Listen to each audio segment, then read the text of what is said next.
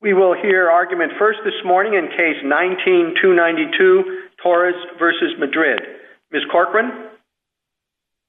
Mr. Chief Justice, and may it please the Court, in the early morning, respondents approached Roxanne Torres in her car and attempted to open the door without announcing they were police officers.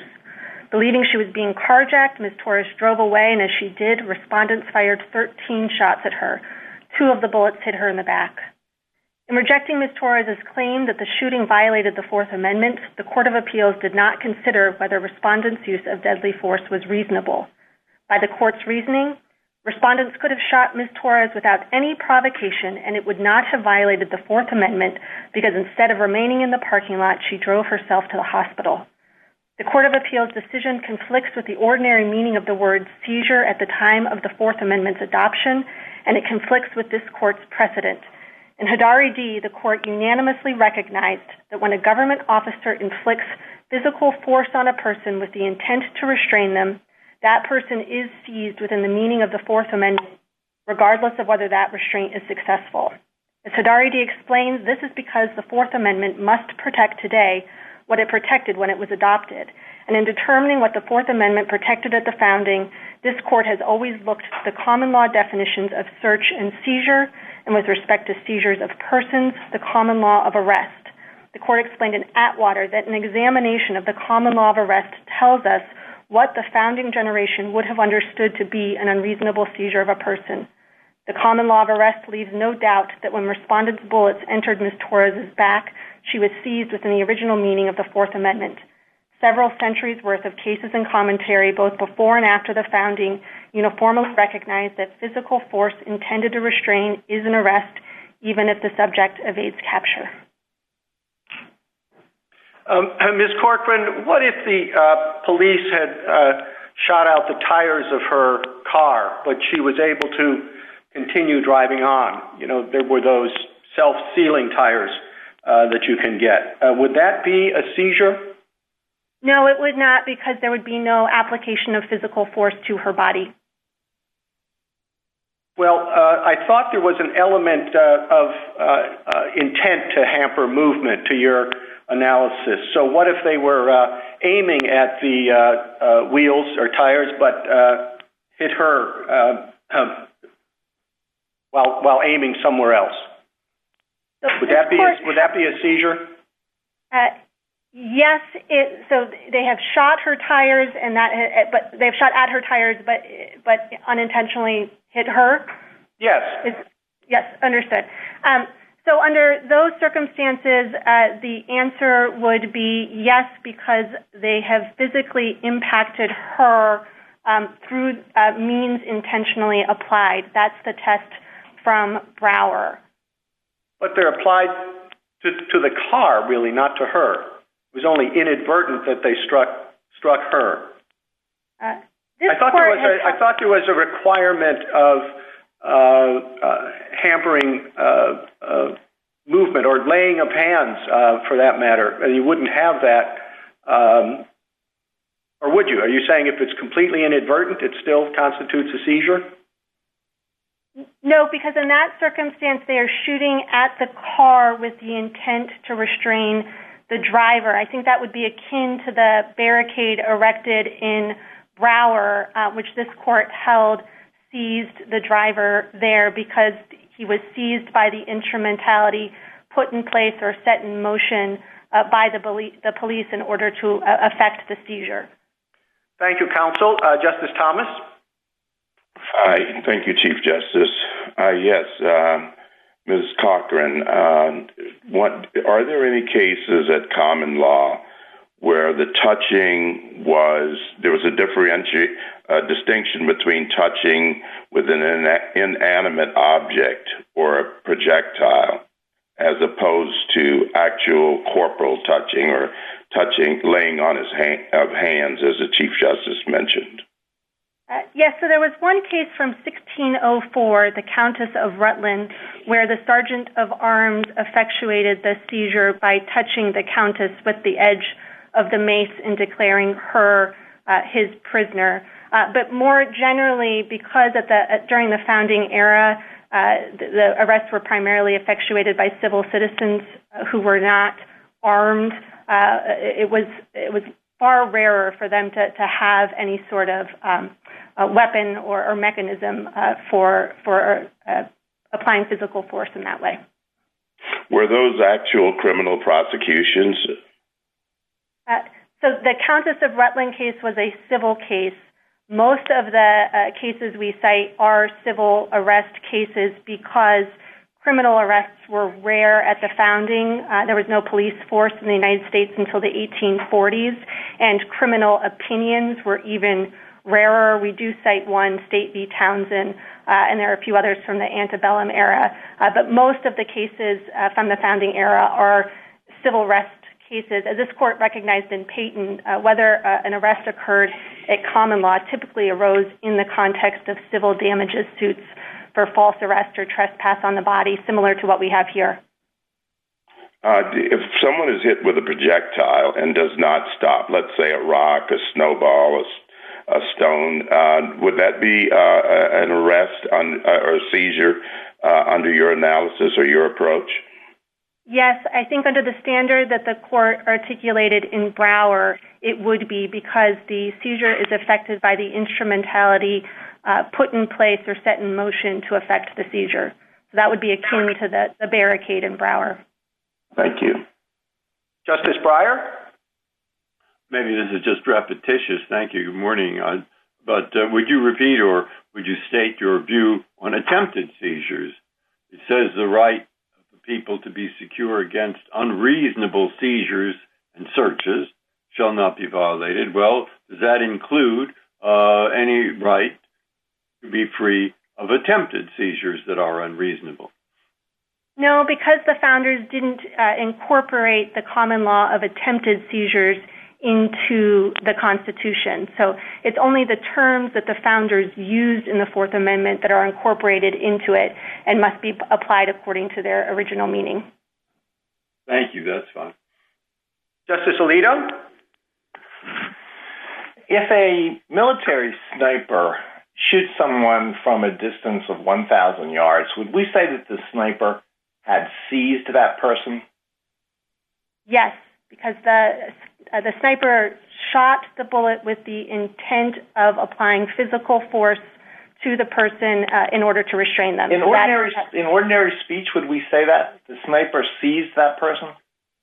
I think I agree with Hadari D's point that yes, ordinary meaning today. It's a simple question. In ordinary speech, would we say that? We would say the sniper seized the person. I'll give you another example. If a baseball pitcher intentionally beans the batter, would we say, wow, that pitcher just seized the batter? I don't know that we would use it in that context, but I would point to Hadari D's example. She seized the purse snatcher, but he broke out of her grip. Yeah, the person seized the purse snatcher because the person had a grip on the purse snatcher for at least a moment. So it's really hard for me to see how your argument squares with the language of the Fourth Amendment, which prohibits unreasonable seizures. But let me move on very quickly to another point. Do you have any cases that hold that at common law, shooting someone constituted an arrest? No, there were no shooting cases at the founding because arrests were not effectuated with guns at that point. But the court recognized... Your argument is not consistent with the language of the Fourth Amendment, and you want us to expand the concept of an arrest beyond where it stood at common law. Is that correct? No, Your Honor. We are asking the court to affirm the original meaning of the Fourth Amendment. I think that's important because we started by talking about what the word means today, but of course for the purposes of interpreting constitutional text, we look to the ordinary meaning to the founding generation. I thought your argument was that an arrest at common law constitutes a seizure, but you have no authority for the proposition that shooting somebody was an arrest at common law. The court recognized in Castleman that the common law concept of force includes its indirect application to the extent that pulling a trigger would be considered an indirect application, but we look to the common law to determine what force was at the time, and I don't think there's any real dispute that shooting someone or hitting them with a bat or any sort of application of force using an instrument would have qualified under that original meaning of seizure. Thank you. Justice Sotomayor? Counsel, picking up on that last point, it is a little odd to say that a police officer who touches you has seized you in the common law, but if he has a baton in his hand and touches you with the baton, he's done so indirectly, so he hasn't seized you. And if he takes a gun and shoots the bullet at you, that's not a seizure because it's a projectile. I'm assuming what your statement was to my two prior colleagues is that the common law didn't draw that kind of distinction because it made no sense, correct? That's correct. Every circumstance you just described would have fallen within the original meaning of seizure at the founding. Now, can you explain why this case is so important? Meaning, if you weren't to have a Fourth Amendment violation, would the Due Process Clause provide you with a remedy? So I don't think that the remedy provided by the Due Process Clause is adequate here, at least under the current regime where we have the conscience-shocking standard. There are all sorts of abuses by the government of power that would fall short of the conscience-shocking standard, even though they would be unreasonable uses of excessive force. Thank you, Counsel. Justice Kagan? Ms. Corcoran, there are quite a number of statements in Hodari D. that support your position, but Mr. Standridge says that they're all dicta and that we are not bound to take account of them. I was just wondering what your response to that was. Certainly, the court's holding in Hodari D. that the common law of arrest defines a Fourth Amendment seizure is binding precedent. That was the foundation of the court's finding of no seizure in that case. And the court's discussion of what the common law of arrest held, which was that touch intended to restrain is a seizure regardless of whether there's submission. I don't know that I would say it's binding in the sense that it was necessary to the court's outcome, but the court thoroughly considered the question presented here. Those were not generalized stray statements made in a different context. The court was considering this question, and all 9 justices agreed that the circumstances we have here would amount to a common law arrest and thus a Fourth Amendment seizure. And as you read the common law cases, do you get any sense of why it was that those cases said that mere touch was enough? I mean, is there a rationale that accompanies that rule? The founding generation recognized that the infliction of physical force on the body is itself an intrusion, regardless of whether the person is able to walk away. And this court recognized in an 1891 case, Union Pacific v. Botsford, the touch of a stranger without lawful authority is itself an indignity, a trespass, and assault. And so that was the concept at the founding that the framers gave constitutional weight in the Fourth Amendment. Well, thank you, Ms. Corcoran. Justice Gorsuch?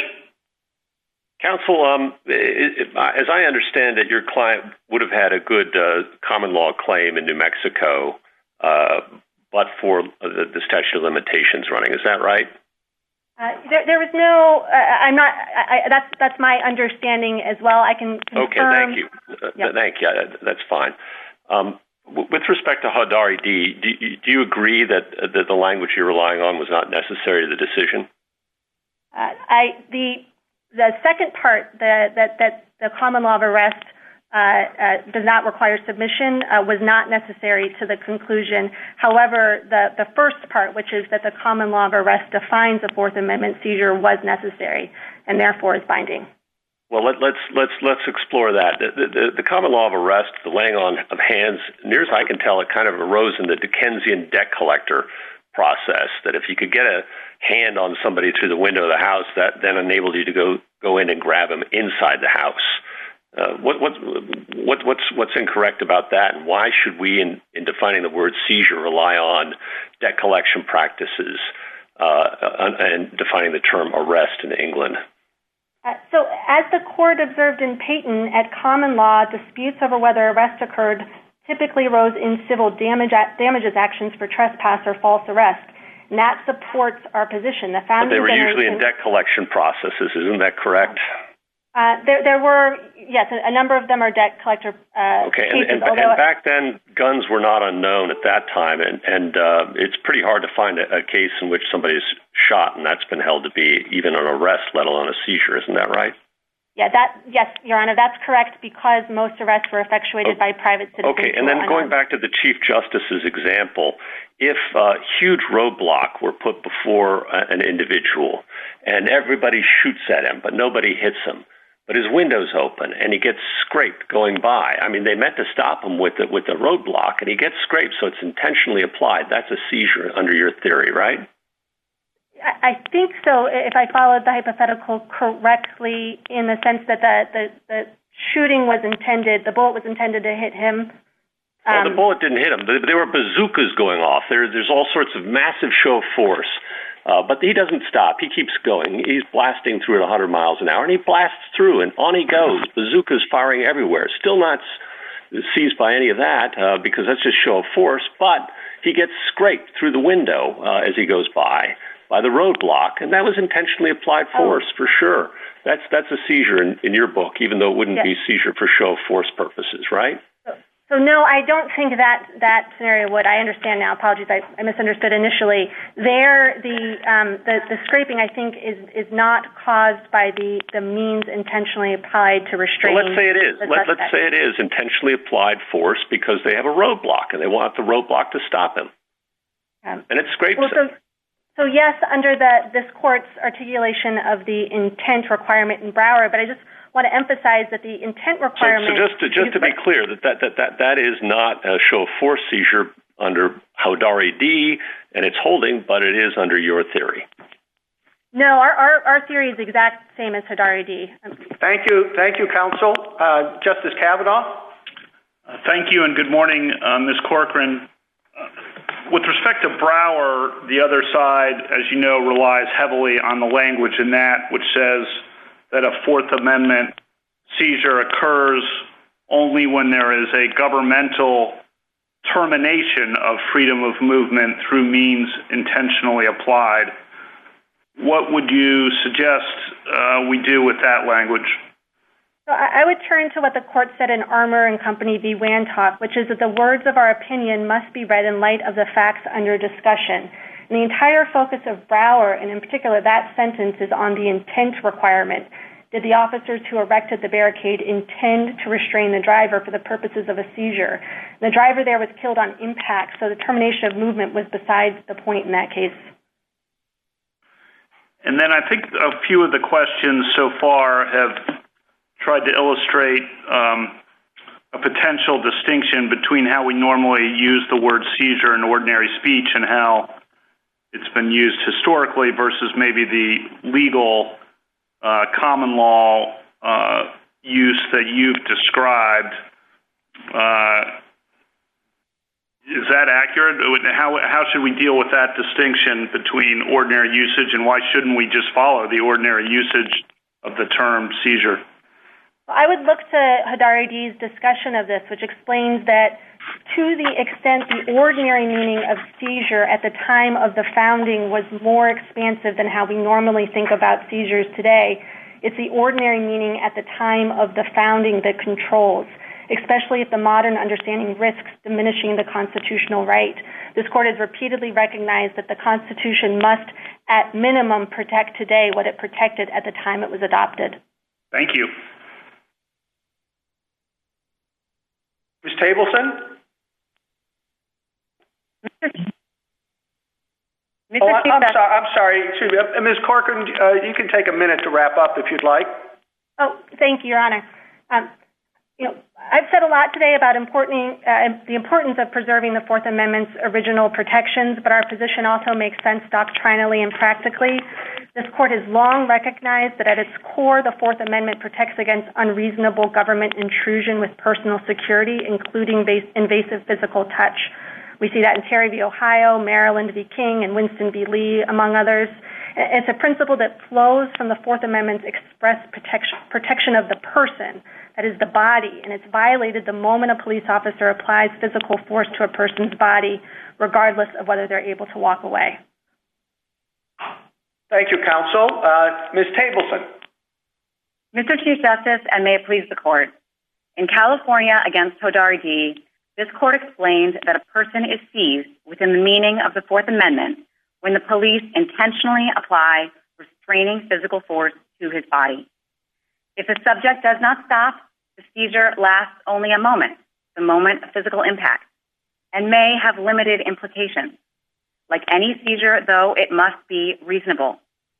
For nearly 30 years, Hodari D. has provided a clear and administrable rule to determine when physical contact between an officer and a citizen implicates the Fourth Amendment. This case requires the court only to reaffirm that rule. The facts of this case make it an easy one under Hodari D. It is undisputed that officers shot Ms. Torres as part of an effort to stop her and to stop her vehicle. She was therefore seized. But she did not stop, and so the seizure was momentary. Whether that seizure was constitutional and whether respondents may be civilly liable in this case are questions that should be answered on remand under the Fourth Amendment. This court should therefore vacate the decision below. Counsel, I wondered if there was some tension between your position and Ms. Corcoran's. Several times in your brief, you talk about that the touch can be too light to qualify as a seizure. I'm looking at, for example, page 13, where you say, tapping somebody on the shoulder and asking for immigration paperwork would not constitute a seizure, and that the contact must be designed to restrain movement. Is there any distinction between your view of that and Ms. Corcoran's? Mr. Chief Justice, I'm not sure there's a distinction between our position and petitioners. I'm not sure petitioners take an explicit position on those fleeting, non-restraining physical touches, but we do think that an important restriction on the test and a restriction that is reflected in Hodari D. is that the physical touch must reflect an effort to restrain movement. That is consistent with this court's decision in INS against Delgado, which, as you referenced, involves the shoulder tap. Hodari D. includes that restriction in defining a seizure, and the common law sources cited in Hodari D. are consistent with that restriction. So if there's a tap on the shoulder and the officer says, I don't mean to hold you up, you're free to go, but, I want to talk to you about this, does that qualify as a seizure? No, Your Honor. Okay, thank you, counsel. Justice Thomas? Counsel, I'm a bit confused. Hodari D. did not hold that there was a seizure, did it? On the facts of the Hodari D. case, no, there was no seizure. So this was an individual who had thrown drugs away and then was later tackled, right? Correct, Your Honor. So I don't see how, on those facts, some of the language in Hodari D. can do as much work as you seem to be requiring it to do. Oh, Justice Thomas, the question in Hodari D. was whether Hodari, a child, was seized at the moment that he discarded his drugs, which was before he was tackled. There was no dispute that he was seized in the tackling, but because at the moment he discarded his drugs, no police officer had touched him in any way, the court determined that he was not seized at that time. But the seizure after the tackling and the submission or the control was the only seizure there. So I don't know. You seem to be using your definition, or at least the explanation in Hodari, for what constituted a seizure when there was a finding that there was no seizure there as a basis for your argument. Anyway, let me move on to your case law. Can you think of a single case at common law where there was a touching by an inanimate object, for example, a projectile, that did not result in a submission that constituted a seizure? No, I don't have a case precisely like that, Justice Thomas. I think my friend mentioned the Countess of Rutland's case from 1604, in which there was an indirect touching, but in that case, the Countess, who was the arrestee, did submit to the arrest, and so she didn't flee. That being said, the language in Countess of Rutland's case indicates that the touching through the mace alone was what affected the arrest. Thank you. Justice Breyer? No, go ahead. Thank you very much. Justice Alito? Maybe you can clarify something for me about your position. Let's say that the petitioner in this case had been struck by one bullet. For what period of time would she have been seized, in your view? Justice Alito, she would have been seized at the moment of impact of the bullet, and that is all. And that's it. Okay. So this is what really confuses me about your position. At the bottom of page 18 of your brief, you say that any damages claimed in a civil suit would be limited to harms traceable to the brief moment of the seizure. I would have thought that the damages in a case like this, if this is a valid claim, would constitute the effects of having been shot. Medical expenses, pain and suffering, lost income, and all that sort of thing. Could you explain what you meant by that statement? Of course, Justice Alito. What we meant to say was that in many cases, the fleeting physical force seizure will be something that's far less than a bullet. And so, for example, if an officer grasps at the subject's arm and the subject wriggles out of the grasp, that is a seizure under the Fourth Amendment, but it's not the type of seizure that could sustain meaningful damages under Section 1983. Of course, in this case, the seizure is not that. The seizure was a bullet to Ms. Torres' body. And so we do think that, that is the moment of seizure that should be analyzed, the bullet, for the purposes of damages under 1983 in this case. Well, I still don't understand what that means in concrete terms. Certainly her injury is traceable to having been shot. Is it traceable to the brief moment of the seizure, which is what you say in your brief? We think the brief moment of seizure is the bullet entering Ms. Torres' body. So I think they are one and the same for the purpose of this. Can she get damages for, let's say, pain and suffering? Yes or no? Yes, Your Honor, assuming that the tort principles that govern under Section 1983 would provide for such damages. Justice Sotomayor? Counsel, you rely, as does your friend, on Hodari D. Both of you believe, I think, and if I'm wrong, let me know, that the language in Hodari is not dicta. Could you articulate why you think it's not dicta? Justice Sotomayor, the facts of Hodari D did not involve a physical force seizure at the moment in question in that case. So I suppose you could imagine the court in Hodari D having resolved the question presented there on different reasoning, but that is not what the Hodari D court did. Instead, the court expressly framed the question presented as whether, with respect to a show of authority, as with respect to application of physical force, a seizure occurs even though the subject does not yield. The court then has a long discussion of physical force seizure and specifically concludes that the application of restraining physical force, even if unsuccessful, can be a seizure. That language has never been abrogated, and that particular point was agreed to by the dissent. So we take the Hodari D court at its word, and Hodari D did establish a clear and administrable line that has been in place for 30 years. So we are not asking the court to revisit that language in Hodari D today. It seems somewhat logical. It was necessary to the reasoning of the court in reaching its decision.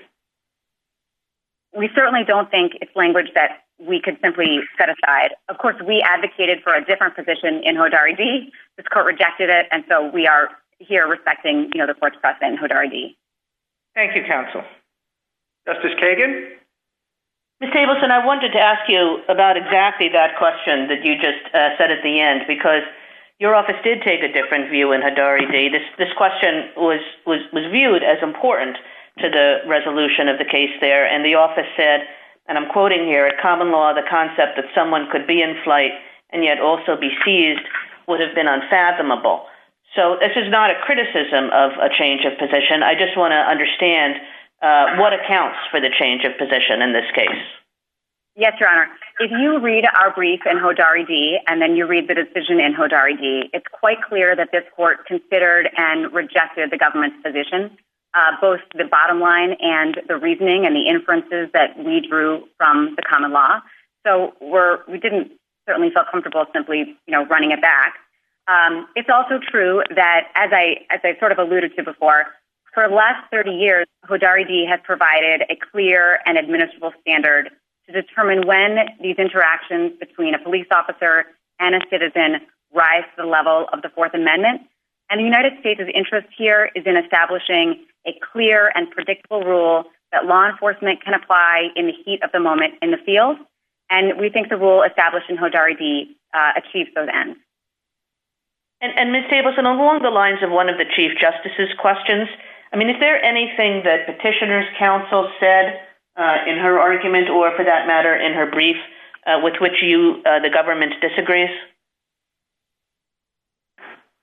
No, Your Honor. The one thing I would say is that Petitioner's brief does not take an express position on how to analyze the intent required for a fleeting physical force seizure, and we have tried to emphasize that that's an objective inquiry under this court cases. So that's I wouldn't say a disagreement, but rather a slight difference between Petitioner's position and ours. Thank you, Ms. Tableson. Justice Gorsuch? Counsel, in terms of clear and administrable lines, the Fourth Amendment, as interpreted by this court, the seizures of papers require actual control, effects, actual control, show of force under Hodari D, actual control. Here alone, this is an anomaly, isn't it? Yes, Your Honor, and I think that's one of the arguments we made in our brief in Hodari D.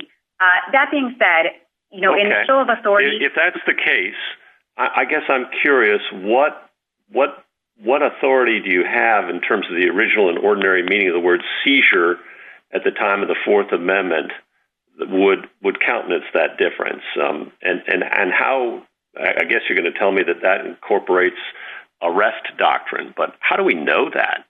And what authority do we have for that? The founders were well aware of the word seizure and well aware of the word arrest, and they deliberately did not use arrest, it seems. Why should we incorporate Dickensian debt collection practices, which were enabled by a very liberal view of arrest to allow somebody to reach through a window, grab somebody? Why should we incorporate those practices into the term seizure?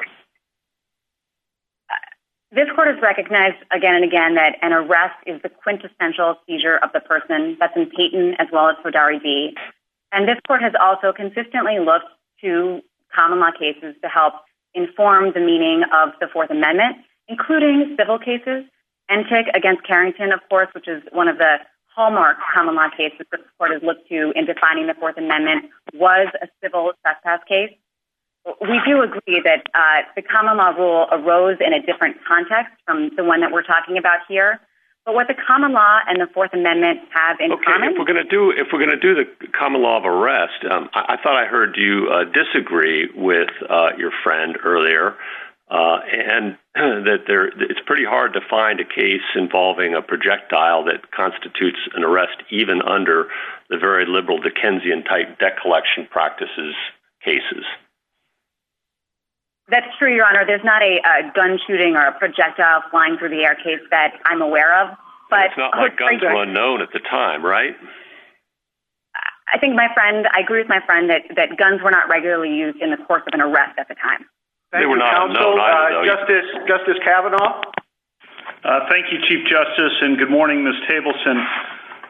On your brief in Hodari D, the Solicitor General's brief said that the historical evidence defined the term seizure as requiring actual control over the person or thing seized. And the brief said, as a matter of original understanding, one could not be arrested or seized until he was in the physical custody of the seizer and within his control.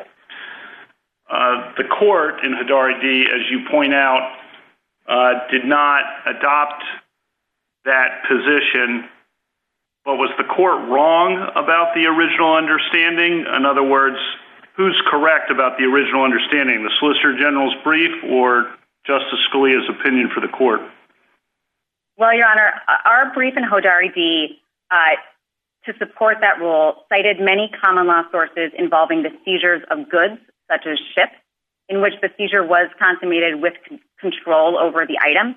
And what Hodari D. said was that that is not quite the right source of law to look to in analyzing the seizure of a person, which is the arrest. And it's true that even in our Hodari D. brief, we cited some sources indicating that an arrest could be complete at the point of mere touching. So at this point, we take Justice Scalia's opinion in Hodari D. at its word, and we're not asking the court to revisit the original meaning of a seizure under the Fourth Amendment. I just want to make sure, are you saying Justice Scalia it's not only precedent, but Justice Scalia was right? Or are you not saying that?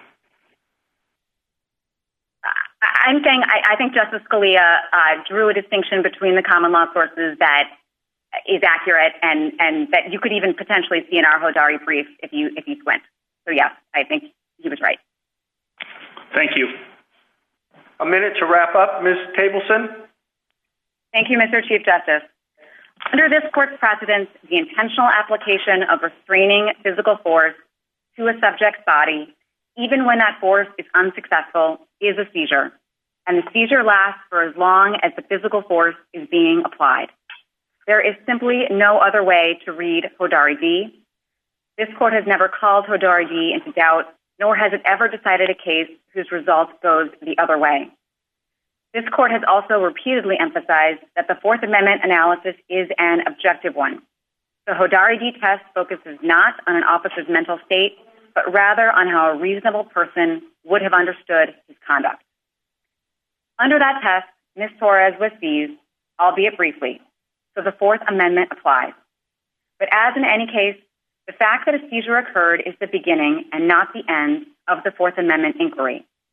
This court should vacate and remand so that the courts below may apply the reasonableness standard and analyze qualified immunity. Thank you. Thank you, counsel. Mr. Standridge. Mr. Chief Justice, and may it please the court. A seizure under the Fourth Amendment occurs when a police officer acquires physical possession, custody, or control over a suspect. From the time of the founding to the present, and as a matter of common sense, the acquisition of physical control over a person has been necessary to effectuate a seizure. Whatever the means employed by the police, the endpoint is the same. The police action must result in the officer's acquisition of custody over the person, terminating the person's movement. In other words, the suspect must be stopped by the very instrumentality set in motion or put in place by the police officer. Petitioner Roxanne Torres was not seized by either Janice Madrid or Richard Williamson on July 15, 2014. While these officers shot at and hit Petitioner, they did not acquire physical custody or control over her. Petitioner did not stop or even slow down in response to being shot. Instead, she fled the scene, stole another vehicle, sped 75 miles west of Albuquerque, New Mexico, and eluded arrest for over a full day. The fundamental flaw in the petitioner's argument here is that at no time did the officers acquire possession, custody, or control over her. Indeed, petitioner never stopped in response to the police action. As the officers did not seize petitioner, they cannot be held liable to her for excessive force in violation of the Fourth Amendment.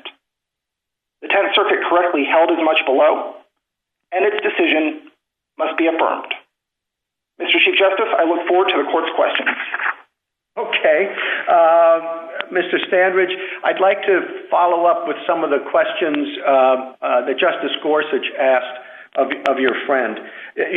There are a lot of cases about private citizens mere touches and all that, that nonetheless are held to constitute an arrest.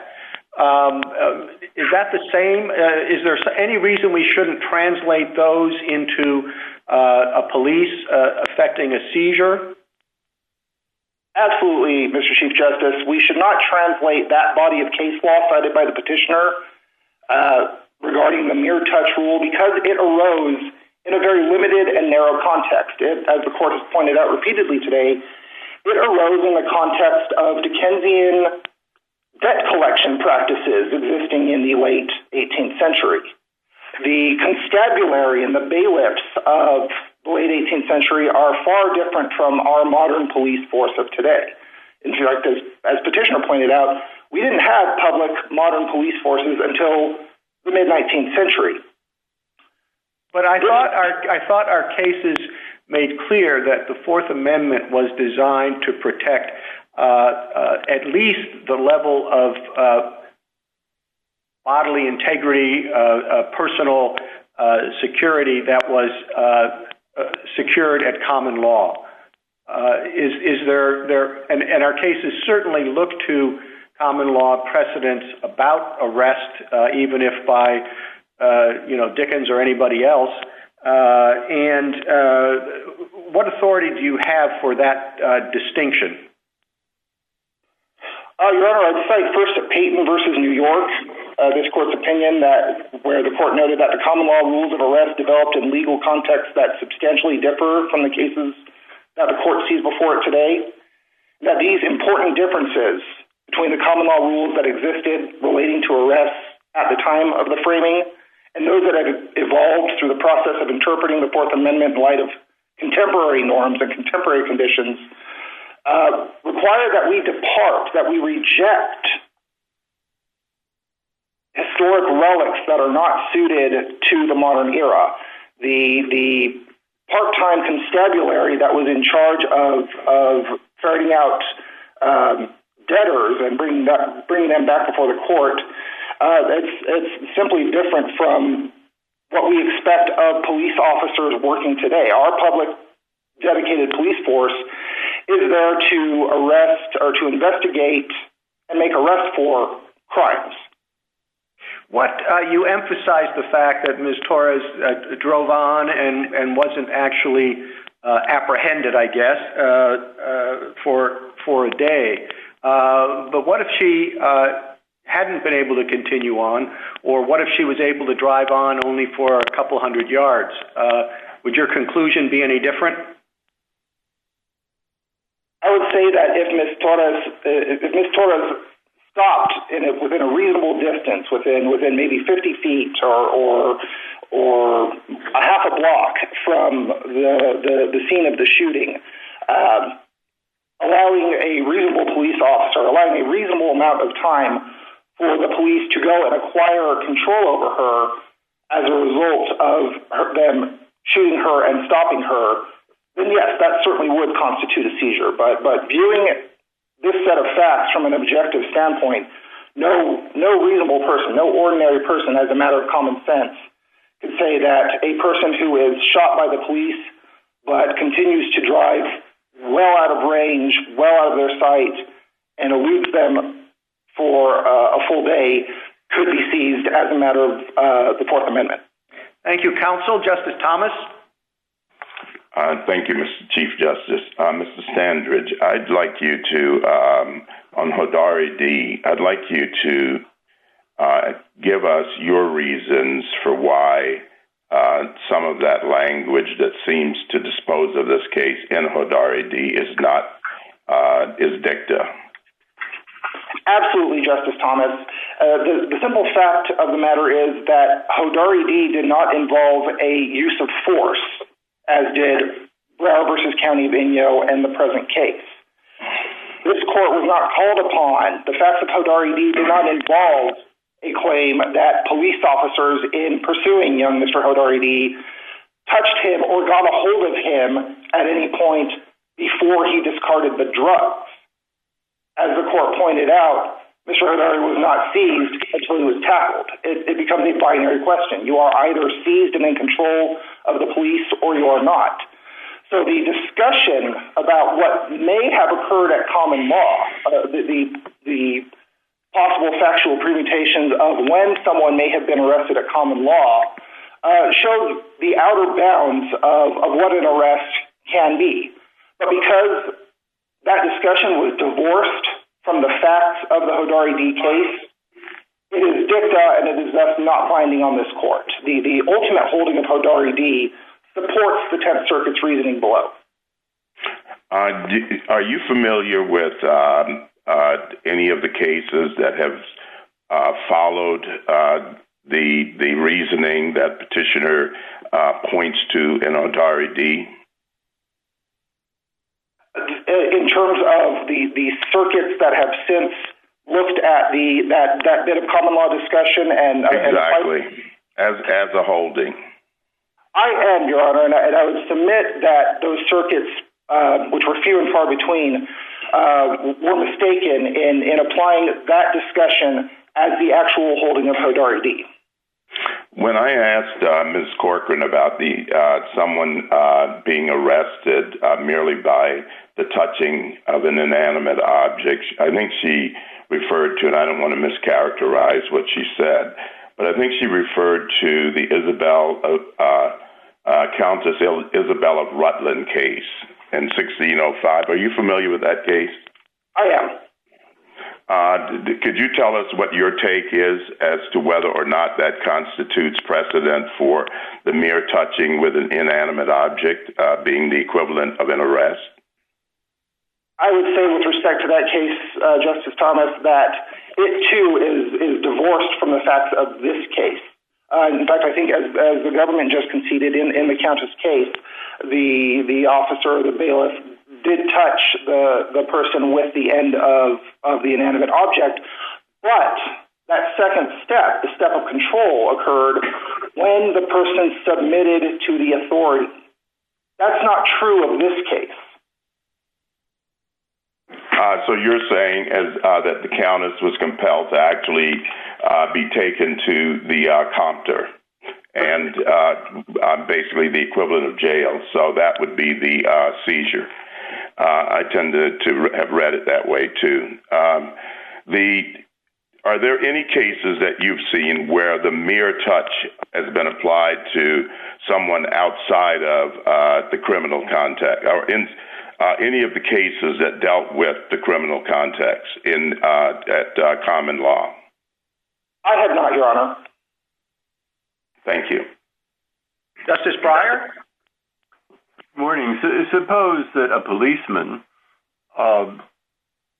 without a warrant, wants to search a private person's house, enters in the middle of the night. Before he can do anything, he doesn't look for a single thing. No chance to look for or search for anything. A big dog drives him out. Is that a search? No, Your Honor. I would submit that it is not, because the officer, though he has entered into the home, has not obtained information, and that's the hallmark of an invasive or an unreasonable search under the Fourth Amendment. A police officer intending to search, breaking into somebody's house, has not committed a search unless he has a chance to look around. And to say something similar here, that doesn't seem to me to make the right of the people to be secure in their persons or houses from unreasonable searches and seizures much protection. Whole area, no protection at all. What I would say to that, Justice Breyer, is that the seizure clause of the Fourth Amendment and the search clause of the Fourth Amendment do protect different interests. The seizure clause protects against unreasonable termination of a person's freedom of movement. It secures the right of the people to be secure in their persons, in their ability, in their liberty to move. The search clause is somewhat more broad. It protects against the idea that the government can enter into a house with a general warrant, search for whatever information it wants. And if they don't search, it's not a search, because the big dog scared them off. Same harm. I mean, pretty bad harm. It is, Your Honor. And it may be actionable under some other provision of law. It may be egregious. Any authority that if you don't actually look around because you're scared off first, it's not a search. I don't have that specific authority. I would be surprised. I'd be surprised too, but just given my understanding of the difference between the seizure clause and the search clause, my understanding of this court's case law is that searches occur when forget searches because I'm trying to make a point. Sure. My point is you could read this, Fourth Amendment, as applying to attempts because the same harm is there and it's attempted search, attempted seizure. But we haven't read it that way. And therefore, we need a line that's somewhat bigger than the one you propose. And Hodari and the others are an effort to draw that line, and it's as good a line as any. All right, your response. I disagree with that, Your Honor. I think Hodari D. did draw the distinction between attempted seizures and actual seizures. And I think Brower set forth the hallmarks of what an actual seizure by physical force is. It's a stoppage of movement. It's termination of freedom. It is a taking possession. It's physical control. That is an easily administrable rule for police officers working in the field. And it's also easily understood by the common person. It comports with common sense and common understanding through 200 years of dictionary definitions and case law on the ordinary notion of seizure. Thank you. Justice Alito? Well, picking up on the ordinary notion of seizure, suppose a police officer is attempting to arrest someone, grabs that person's shirt and holds onto the shirt for a couple of seconds, and then the person breaks free, flees, and disappears. Has that person been seized? That person has been seized, Justice Alito, for the matter of seconds under which they were under the control of the officer. If the officer, in grabbing the person's shirt, held the person in place for a non-zero amount of time, for a few seconds, at that point, it is a seizure. Again, it's a binary question. You are either under the control of the police officer or you are not. Once the person breaks free of the officer's grasp and runs away, the person has broken that seizure that might have existed for a few seconds. So a seizure does not require the submission to the law enforcement officer, and it doesn't require that a person be permanently taken into custody. It simply requires that the person who is doing the seizing have control of that person for some period of time. Is that your understanding? That is my understanding, Your Honor, that the officer acting with the intent to bring the person under their control actually then acquires that control. Those are the two necessary elements of a seizure.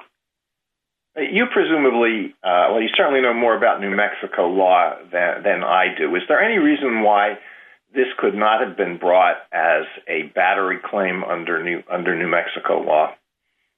There's absolutely no reason, Your Honor.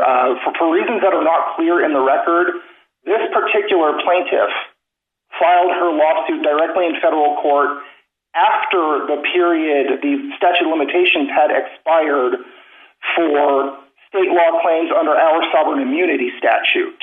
She did file in time within the 3-year limitations period we allow for Section 1983 claims, but a more prudent course of action would have been to file not only the federal claim, but to also file a pendant claim for assault and or battery under New Mexico law. And as far as I can tell, there was no impediment here that would have precluded that. Would the officers have had defenses under New Mexico law that are more generous than those that would be available under 1983? I don't believe so, Your Honor. We do have a good faith defense that comes from New Mexico Supreme Court case law. However, New Mexico Supreme Court case law also counsels trial judges against granting summary judgment.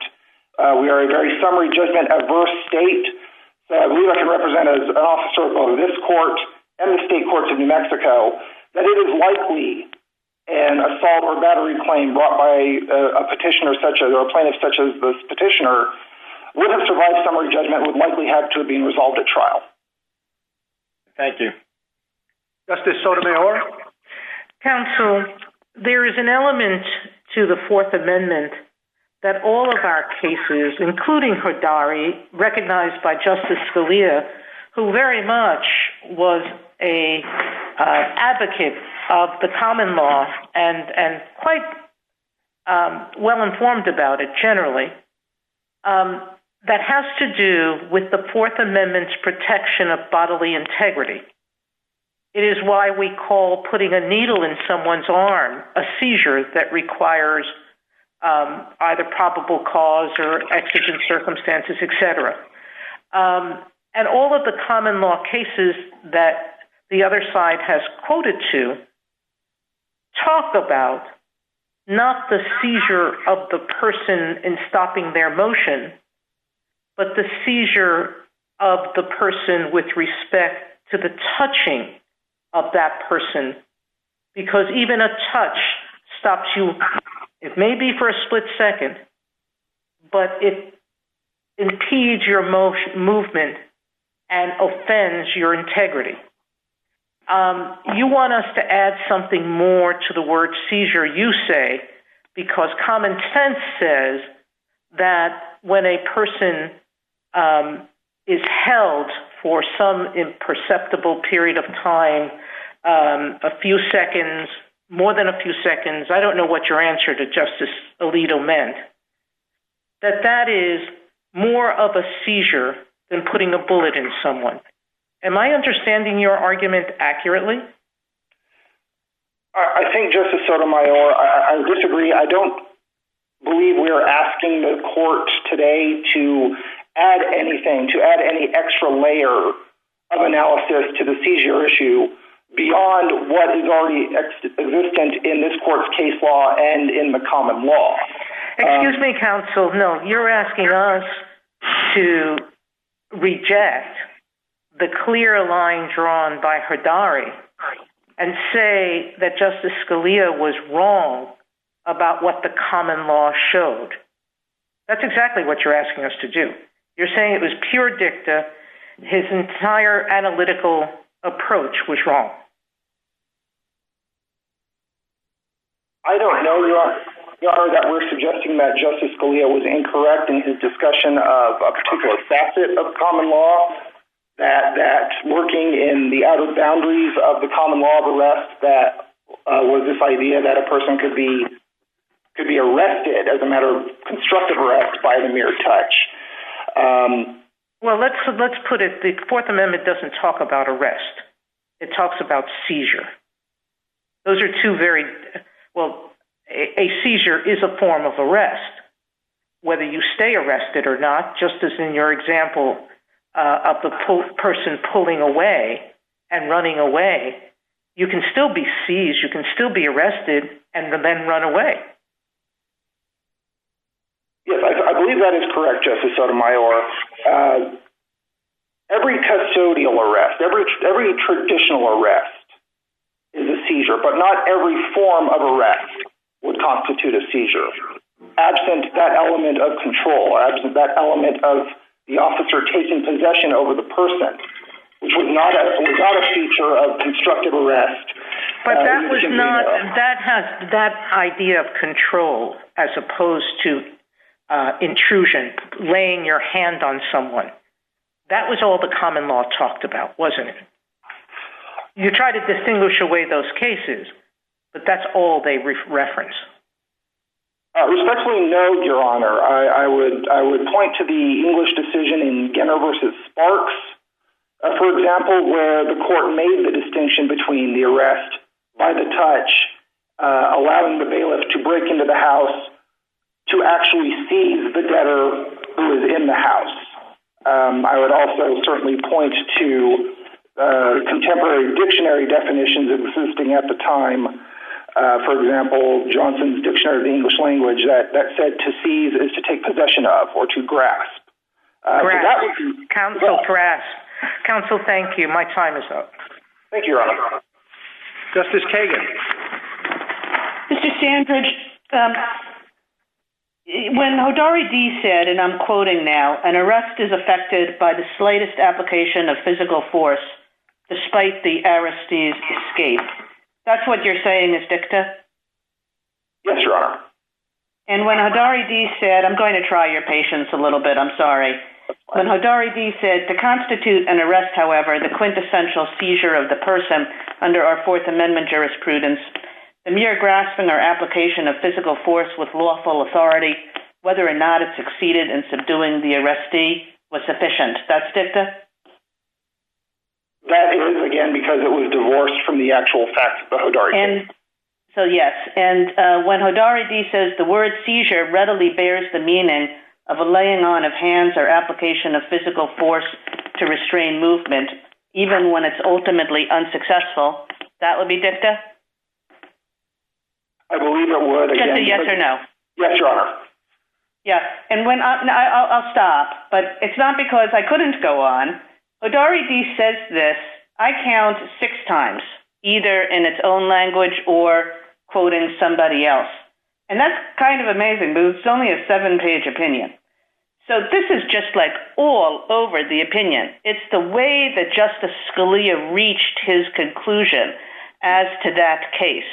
So how could it be that that is not binding on us? Because, Your Honor, it stands in contrast to the ultimate holding of Hodari D., where Justice Scalia noted that in order to seize a person, or in order to effectuate a seizure from the time of the founding to the present, the object of the seizure must be taken possession of. I guess I'm sorry, Mr. Standridge, I didn't mean to interrupt. No, that's fine, Your Honor. I guess what strikes me is that you're using an impoverished understanding of what precedent is as opposed to what dicta is. I mean, these are not what we sometimes call stray statements, things that we said without thinking about them, things that we said without sort of realizing the consequences. These statements have a kind of self-consciousness and a kind of clarity that one, seldom sees in a judicial opinion. And it's clearly the way Justice Scalia thought he was coming to this conclusion. And the conclusion, you're right, it's not a force case. But essentially he's saying, well, look, you either need force or you need submission. And he's going through the common law to suggest why those requirements were not met. So I guess I'll just ask you again, I mean, if anything other than an ultimate holding is not dicta, this is not dicta, isn't it? If anything other than an ultimate... if dicta extends to anything beyond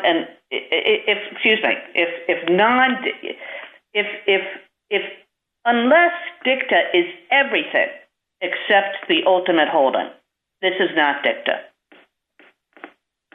No, I disagree, Your Honor. I think that any discussion that is moored in the facts of the case that leads to the ultimate holding would not be dicta, and that was the discussion in Hodari D. that attempted seizures are beyond the scope of the Fourth Amendment, and that seizures require the taking possession.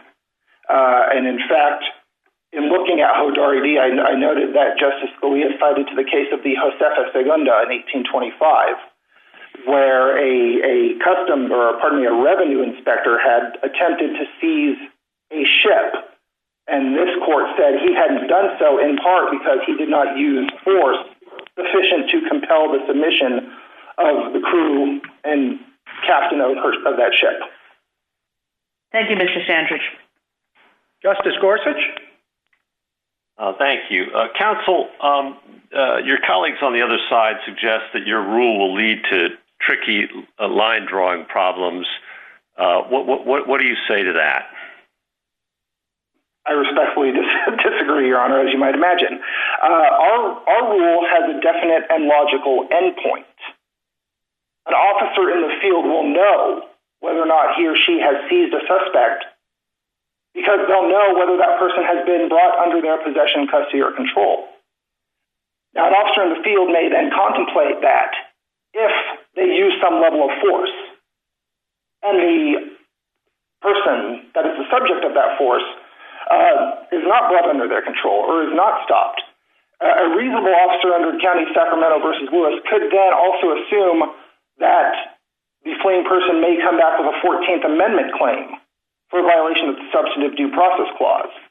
But in terms of asking police officers working in the field to understand whether or not they have seized a person for the purposes of the Fourth Amendment, this is the easily administrable rule that this court tends to look for. Okay, and as I think you just noted, and I just want to make sure I understand, you agree, not only would there be a battery claim under state law, there could potentially be a 14th Amendment excessive force kind of claim as well. That is precisely correct, Your Honor. It becomes something of a flow chart. A given plaintiff who believes that they have been the subject of physically abusive governmental conduct or excessive police force can plead their facts in their complaint. Then they claim in count one that this constituted a seizure, it constituted an unreasonable seizure, and thus violated my Fourth Amendment rights. In the alternative, if this was not a seizure, it is still physically abusive governmental conduct that shocks the conscience of the court. Thus, the defendants are liable under the 14th Amendment, to say nothing of pendant state law battery claims or assault claims. It's a bit of a trade-off. In the Fourth Amendment context, the plaintiff has to overcome that initial hurdle, that threshold issue of showing the seizure. Whereas under the 14th Amendment, they would not, but then they still have to show that the conduct falls within the culpability spectrum identified by this court in Sacramento versus Lewis. And is it your view that the common law of arrest is wholly irrelevant when we're interpreting the term seizure under the Fourth Amendment, or does it have some role to play? It absolutely does have a role to play, Your Honor. We look at the common law of arrest as it existed at the time to see if it gives us a clear picture as to what the common sense, common understanding of the term seizure was. Where it does not, then this court looks inward. It looks to how it has traditionally analyzed these terms or defined these terms in light of contemporary norms. Okay, in terms of Hodari D., would anything be different about the court's holding there if the passage about arrests were excised? No, Your Honor, I don't believe it would, because the holding that is moored to the facts of that case would still stand. Why is that? Because the idea that, looking at it from an objective standpoint, whether Mr. Hodari, Hodari D was seized at the time he threw the drugs away, which was the narrow issue there, just the analysis of those facts in light of this court's existing precedent compels the result that the court actually reached. He was not seized. Okay. Is there any? The number of lower courts, of course, held that this passage was dicta. Is there anything disrespectful about saying that some portions of a judicial opinion are essential to its holdings and others may not have been fully considered, especially when there's been no adversarial testing as there wasn't in Hodari? I don't believe so. I don't believe it's a matter of disrespect. I simply would posit that it is a matter of careful judicial analysis. Justice Kavanaugh? Thank you, Chief Justice, and good morning, Mr. Standridge. With respect to Hodari, I think there are two issues. First, was Justice Scalia right in the discussion? And then second is the precedent question. On the first question of whether he was right, you're arguing, as I understand it, that Justice Scalia and really all 9 justices in that case were wrong about the original meaning of the Fourth Amendment. And I'd like you to explain where you think they made the mistake. I wouldn't say that the common law discussion in Hodari D was incorrect. It certainly stated a rule of arrest that existed in the Dickensian era. Where I think the difference is, as applicable to this case, is that it was not a complete picture of the common law of arrest as it existed at the time of the ratification of the Fourth Amendment.